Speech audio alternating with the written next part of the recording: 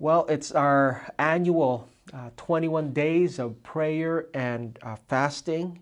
Welcome to our yearly campaign, spiritual campaign, where we take 21 days to seek after the face of God, to pray and to fast and to align our hearts so that it could be in alignment with His heart. You know, sometimes it takes a while, but we do things or we behave in a certain way and we expect people to know exactly what we're doing. You guys know what I'm talking about? That there's a certain kind of culture, like here in Hawaii, when we have friends visit us from the mainland, you know, we have to inform them, hey, you just don't go walk into people's homes without first taking off your shoes or your slippers, right? Or um, we've had to educate and inform our friends and family that when they visit and they tag us on Instagram, it's like, oh, we're visiting the Hawaiians. I was like, no, we don't use the word Hawaiian. We refer to Hawaiian as an ethnicity. We don't refer to it like, oh, I'm Californian because I live in California, or I'm a New Yorker because I live in New York, right? Or I'm Angelino because I live in LA or Los Angeles. Um, Hawaiian is an ethnicity, and we don't do that. That's not a part of our culture, or especially this when friends or they go to North Shore and they touch turtles. I'm like, no, do not put that on social media. That is a big no-no. That's such a taboo. We respect the culture. We respect, especially turtles. You don't touch them. You don't take selfies around them. You don't do anything. You just kind of leave them alone. And how about this one? When your friends come and visit, or people from the mainland and they have younger kids and they just call people that are older than them, they just call them by their first name. It's like, no, no, no, no. You call someone uncle, Uncle Keola, right? You call them Uncle Andy. You call them Uncle Damon. You call them Auntie Justine. You call them Auntie Sarah. And these are some of the cultural things that, we gotten so used to them that when people come and visit, or other people who are not from here, we kind of expect them to know, but we actually have to educate and train them. You know what? The same thing could be said about Christianity. In other words, we expect those who are unchurched and those who didn't grow up in church or are unfamiliar with church, we expect them to do things that we are normal and accustomed to doing. When we have in-person service, oh, we need to stand for God's word. Or we take communion. This is the bread. This is the juice. Oh, now it's time to worship and let's sing. It's time to lift up our hands. And people might not know exactly what's happening. And this is the fourth year that we have done 21 days of prayer and fasting. And people might be, it's like, why 21? Is it 21 because 21 days? Because, maybe it's the legal age that you become a Christian, that you could actually fast and pray? Or what's the significance of 21 days of prayer and fasting? Well, our text in Daniel chapter 10 will answer for us that this morning. Let's turn to Daniel chapter 10, verses 2, and we're going to jump down to verse 12. But in verse 2 it says, in those days, I, Daniel, was mourning 3 full weeks. So 21 days, I ate no pleasant food. No meat or wine came into my mouth, nor did I anoint myself at all, till 3 whole weeks were fulfilled. 3 weeks equals 21 days. Let's jump down to verse 12. Daniel here, he has a vision, and the angel approaches him. He says, then he said to me, do not fear, Daniel, for from the first day that you set your heart to understand and to humble yourself before your God, mark those words, your words were heard, and I have come because of your words. In verse 13, but the prince of the kingdom of Persia, he withstood me 21 days. And behold, Michael, one of the chief princes, came to help me, for I had been left alone there with the kings of Persia. Let's go ahead and pray. Father, your word is a lamp unto our feet and a light into our path. So, Father, right now, I pray that not only would you illuminate our hearts, illuminate our minds, so that we could see wonderful things from your law, Lord. But, Lord, I pray right now that you would turn our hearts, change our desires, that we would welcome your word as truth. I pray, Lord, that right now that you would create, that you would stir a hunger for you, that we would grab a hold and take this opportunity, Lord, to seek you in prayer, to seek you in fasting, and that we would meet you, Lord God, as you have called us and you have drawn us to yourself. Would you do this, Lord, for the sake of your glory and your great name? In Jesus' name we pray. Amen. Amen. So in our text, in Daniel chapter 10, we see here that Daniel, he fasted for 3 weeks, or he fasted for 21 days. What did it mean to fast? We see in verse 2 and 3, he says he didn't eat any choice food. He didn't eat any meat. He did not drink any wine. He didn't even anoint his head with oil. That he took this time to mourn and to fast and to pray.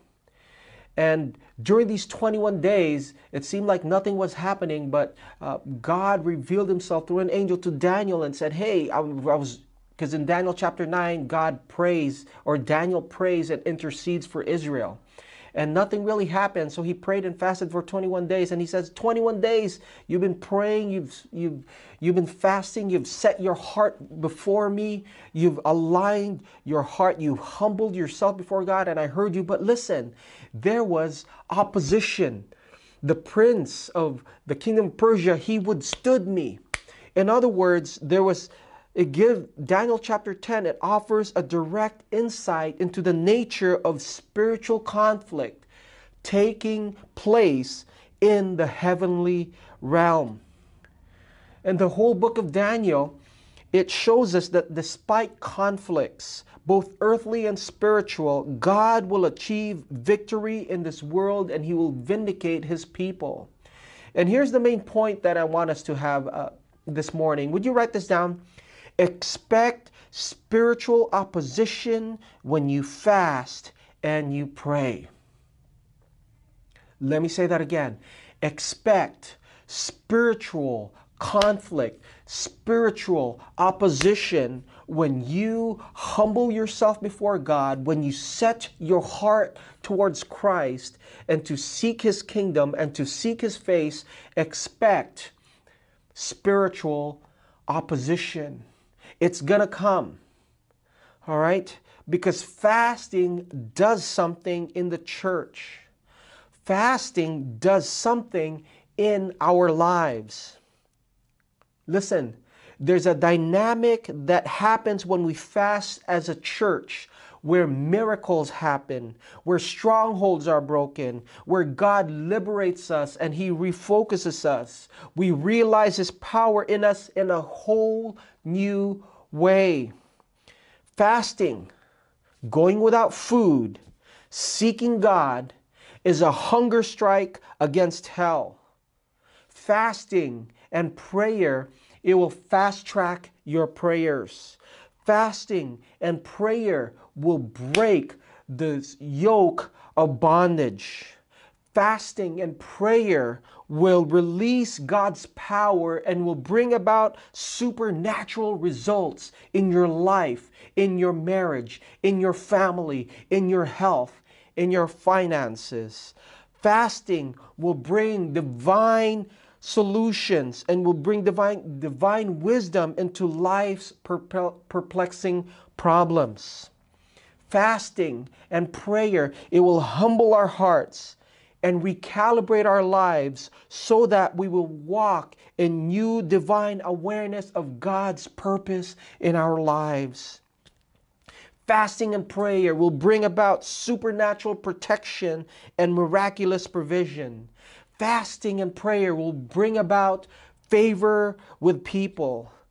Fasting and prayer will have you or will give you heaven's answer and hell's defeat.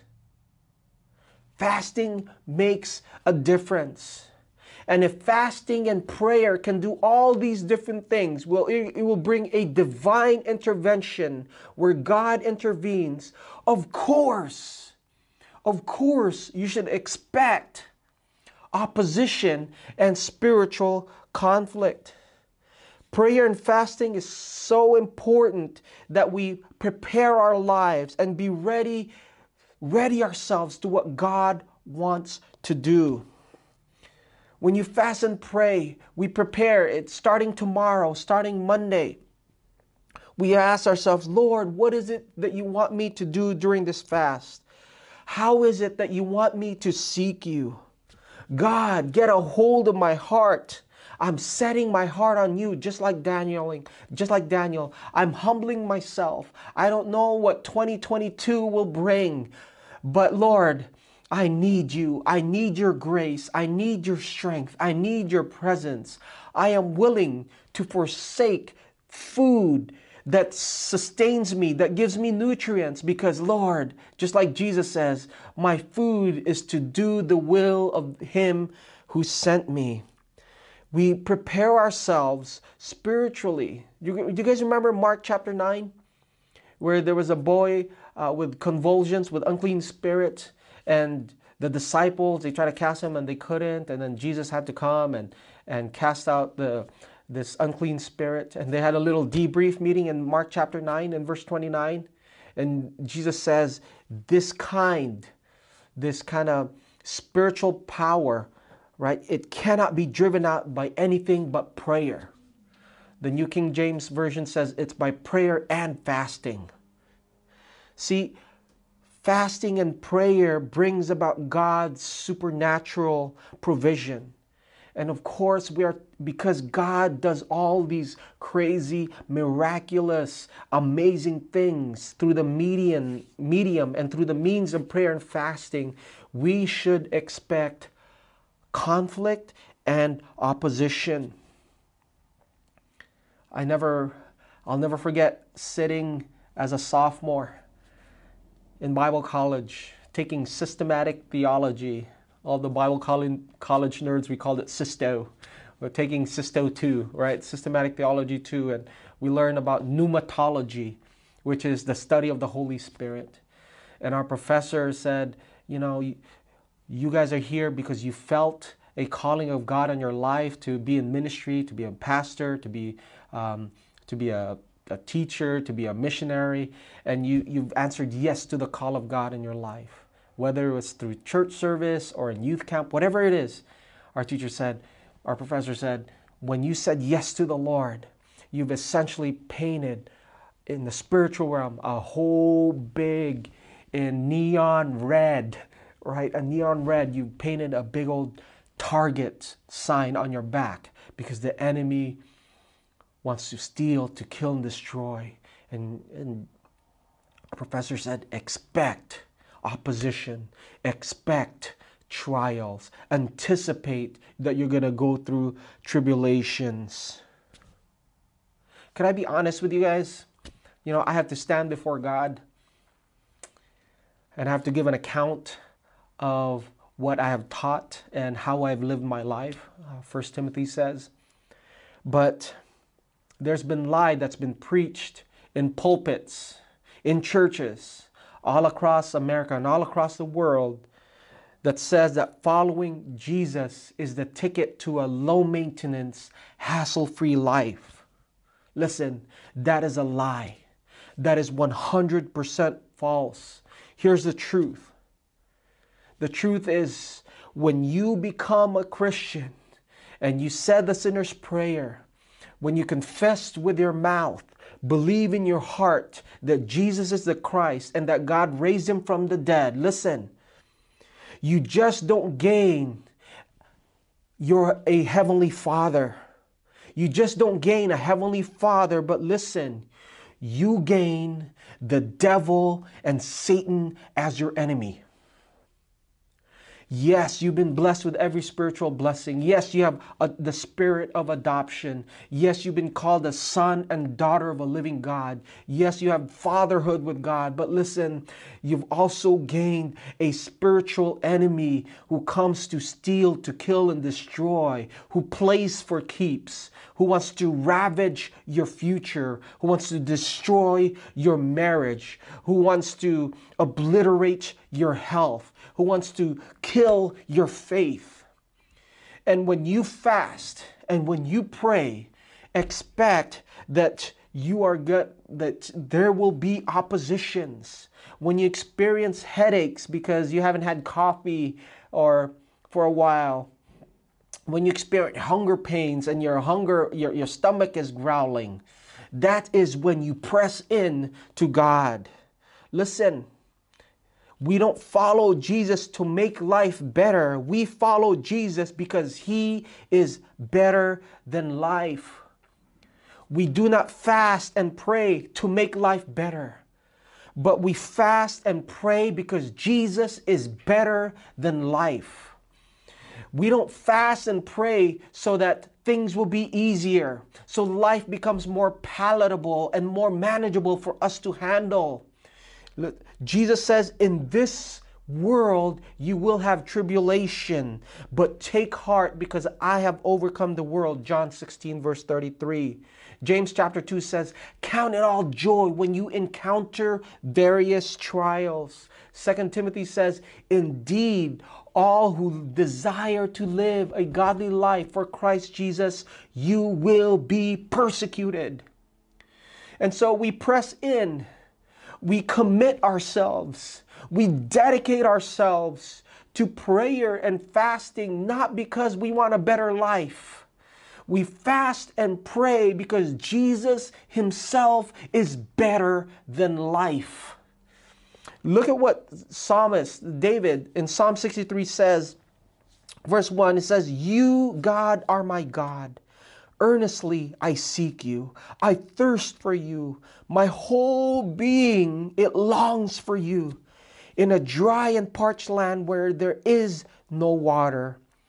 I have seen you in the sanctuary and beheld your power and your glory. Why? Look at verse 3. Because your love is better than life. My lips will glorify you. And this is why David is a man after God's own heart. He understood. He's gone through excessive wealth, excessive success. He's experienced it all. And he says, Lord, my soul thirsts for the living God. My soul languishes for you. And he says, why does David have this conviction? Because he says, your love is better than life. This is how Charles Spurgeon says it. Life is dear, but God's love is dearer. To dwell with God is better than life at its best. Life at ease, in a palace, in health, in honor, in wealth, in pleasure, yea, 1,000 lives are not equal to the eternal life which abides in Jehovah's smile. Do you guys remember John chapter 6, verse 66? Where Jesus says, eat of my flesh and drink of my blood. And it says many disciples left and abandoned him. And Jesus turns to the disciples, are you going to leave me too? Are you going to abandon me too? And what did Peter and the disciples say? He says, Lord, where else can we go? Who else can we turn to? For you alone have words of life. We fast and pray not because we could get something from God. We fast and pray because we get God. We starve our flesh so that we could feast in the presence of God. We don't use God and we don't use fasting and prayer as a means to get something from God, to get gifts from God, but we fast and pray because we want more of Jesus in our lives. And so there's 3 types of fasts that we go through. The first is this. There's an absolute fast, which is no food or no water. Okay? So fasting is abstinence from food. Now, I don't recommend this at all. Okay, if you're gonna do it, make sure to consult a doctor. But secondly, is a normal fast, which is abstaining from food but drinking lots of water. Abstaining from food but drinking lots of water. Now, fasting is a very important spiritual discipline, but not in a way to get our prayers answered. You know, we don't fast and pray that God will guarantee that our prayers will be answered. Listen, that's a theology of works. Even though our fasting does not manipulate God, we can't forget that fasting is God's idea. And the most important thing about fasting, when you actually practice it, is to realize that fasting is to be done with a God-centered focus and a God-centered or a biblical purpose. In other words, you know, some people say like, oh man, I've tried prayer and fasting. Oh, our church did this 21-day of prayer and fasting, and all I could think about during the whole time was the growling in my stomach. And man, if I get through this, I'll never do it again. Throughout the time of your fast, we shouldn't be looking at our watch. It's like, okay, a couple more hours. Okay, then I get to eat. Somehow we hope that God will be impressed by our self-inflicted suffering. That is not what fasting is about. The most important thing about fasting is to practice is for a biblical and God-centered focus. In his book on spiritual disciplines, Dr. Donald Whitney wrote down about 10 reasons why we should fast, and most of it has to do with strengthening our prayer lives. In fact, John Piper says that fasting coupled with prayer, that fasting is an intensifier, that it intensifies our prayer and our hunger. So how should it work for the motive to be right? When your stomach is growling and you say, man, I'm hungry. And then your next thought is like, oh, I'm hungry because I'm fasting today. And if your next thought is, man, how much longer till I can eat? That is the wrong motive. You're going to have a bad experience. Your next thought should be, I'm fasting for this biblical purpose. I'm fasting for my wife. I'm fasting for the salvation of family members. Or I'm fasting for supernatural provision. I'm fasting for my auntie's healing. I'm fasting for my neighbor's cancer. So what do you end up doing all day long as you experience these hunger pains? You pray. You see, of all the spiritual disciplines, fasting is something we can actually and physically feel it in our bodies. It's this uncomfortable feeling because no one likes to feel hungry. But when you remember, listen, that your hunger serves you a purpose. I mean, is there ever a time when you want a prayer answered when you want lunch? Right? Is there ever a time you want a family member to be saved then when you want a chicken katsu mixed plate? And see, this is where fasting takes place. That fasting, it serves as a reminder. It serves a purpose to turn your affection, to turn that hunger into hunger for God. That we make a decision where we have physical hunger, we redeem that and we transform that to spiritual hunger for God. I know some of you have New Year's resolutions. I want to serve others more, or I want more money to give. I want to be more present with God, and I want to be more self-aware. Listen, this is where fasting comes in. You don't have lunch, so you use your lunch to serve someone. That's how you could serve someone. Or you use your lunch money to give to those in need. Or you use your lunchtime because you're always like, oh, I just want to be present. I'm so busy. I'm so hurried all the time. Use your lunchtime to be still and quiet before God. Don't miss out on the benefits of fasting. And 3 is a partial fast. This can be done in a variety of ways. You could have the Daniel fast where it's only vegetables, no meat, no dairy, no eggs, no bread, anything made with bread and sugar or animal products. Maybe you could just do a liquid diet, all right, where you could just have broth or soup. Or maybe you could just, if you're used to eating 3 times a day, maybe just eat twice a day. Maybe skip breakfast, or maybe skip lunch. If you've fasted before, maybe you could skip breakfast and lunch, or maybe dinner. So what you do is you redeem these times and you turn your hunger, your physical hunger, into hunger for God. Biblical fasting is abstinence from food. I know we've had some church members before. It's like, oh, I'm fasting from a bad attitude. Biblically, fasting is not having food. So you want to couple that. It's like, hey, I'm fasting from social media. Hey, I'm fasting from TV. I'm fasting from the internet. Hey, I'm fasting from Netflix. You could couple that, but what you do is that you replace that time and you spend it with God. As we bring this to a close, what are you contending for? Renee last week talked about we need to contend for hope. But during these 21 days, which will directly affect the next 344 days, what are you contending for? What is the biblical purpose? Remember, 1 Corinthians 13 says that right actions are ruined by wrong motives.